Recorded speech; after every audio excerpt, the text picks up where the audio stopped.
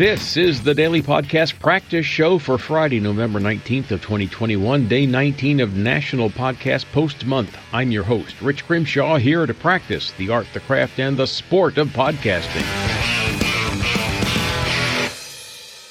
It is so good to be here with you as I do my daily workout to build my podcasting muscles, developing my style, doing the reps, doing those things that are going to make me better at being a guy on the microphone hosting a podcast, so that one day something magical will happen and I'm going to have this grown-up, big boy, wonderful podcast that will affect the world somehow. Or the alternative is I just kind of do something forever and I fade into obscurity. That's the more probable scenario. Well, last night we had a spectacular full moon, the Beaver Moon, no less, and a partial lunar eclipse that began at 2:18 a.m. local time here in Atlanta, Georgia, reached its maximum eclipse at 4:02 a.m. and ended at 5:17 a.m., making it the longest partial eclipse since February 18th of 1440. Gosh, that was a long time ago. And I slept through it. As if that weren't enough, today is not only the day of the longest partial lunar eclipse since February 18th of 1440, but it's also World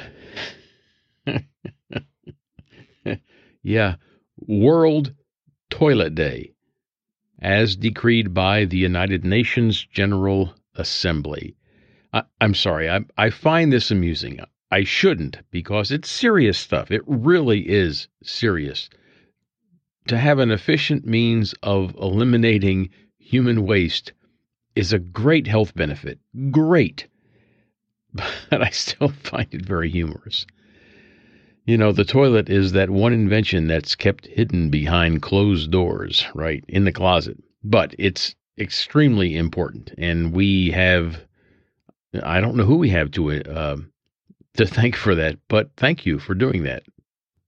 We have a birthday today, a big birthday, at least to me. On a personal level, this is a big birthday.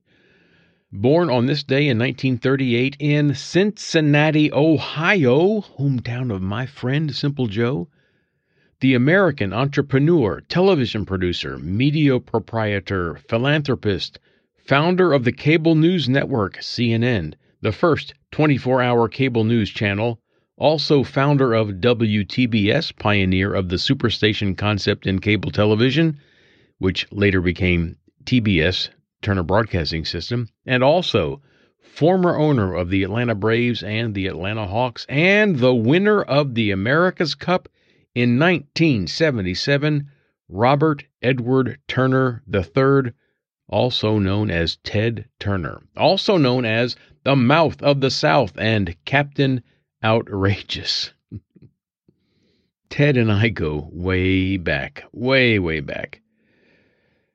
Late August 1971, I am an 18-year-old kid, and I come to Atlanta to attend Georgia Tech, the Georgia Institute of Technology, the trade school on North Avenue. This is where Ted Turner is, and he has a channel, WTCG, Channel 17, that's been up, that he's owned for like 2 years or so. And he shows reruns of The Andy Griffith Show, Gunsmoke, Gilligan's Island. I Love Lucy was on there, Star Trek was on there, Hazel, a lot of cartoons like Bugs Bunny, just a lot of stuff. And so I spent a lot of hours in front of the television watching Channel 17, passing the time because I didn't want to study calculus or chemistry or physics or electronics or material properties or any of those things that engineers study. I just wasted my time in front of the TV, and frankly, my grades the first 2 years of college kind of reflected that, but I digress. Now, he also got the rights to broadcast Braves baseball, and later he owned the Braves team. But he broadcast the Braves baseball locally, and then he broadcast it to lots of other stations. And I think that was later, maybe 74, 75. And so the Braves were kind of known as America's team because they were just all over the place. Ted's story gets really, really complicated after the mid-'70s, and we're not going to go there. But I have to relate this this story to you that I heard a long time ago, and I just want to relate now. When he launched his cable news network channel, he said, at least he is alleged to have said, "We won't be signing off until the world ends." Until the world ends. We'll be on and we will cover the end of the world live, and that will be our last event. We'll play the national anthem only one time when the end of the world comes. We'll play Nearer, My God, to Thee before we sign off, unquote. And he commissioned a video recording a military marching band playing that hymn, Nearer, My God, to Thee. And he would sometimes play the tape for reporters, noting the reason that he made it. And here's a tidbit that I did not know. In 2015, the video was found in CNN's database, and it was leaked. The video was tagged in the database as "Hold for release. Till end of world confirmed."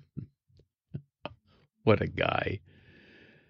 Oh, Ted, happy birthday. Happy birthday to you. Keep taking your medications, please. And just a heads up, Ted, I did not send a birthday card, and I did not post anything on your Facebook page, but my birthday wishes are sincere, just the same. That is all for today. We're going to wrap this up in, I don't know what. Let's see, I still got some of that packing material here from the Stand 'em Up desk, so we'll wrap it up in that, and then we'll stick a fork in it because it's done. I'm Rich Grimshaw, and you are invited to join me again tomorrow. Thanks for listening. Thanks, Ted.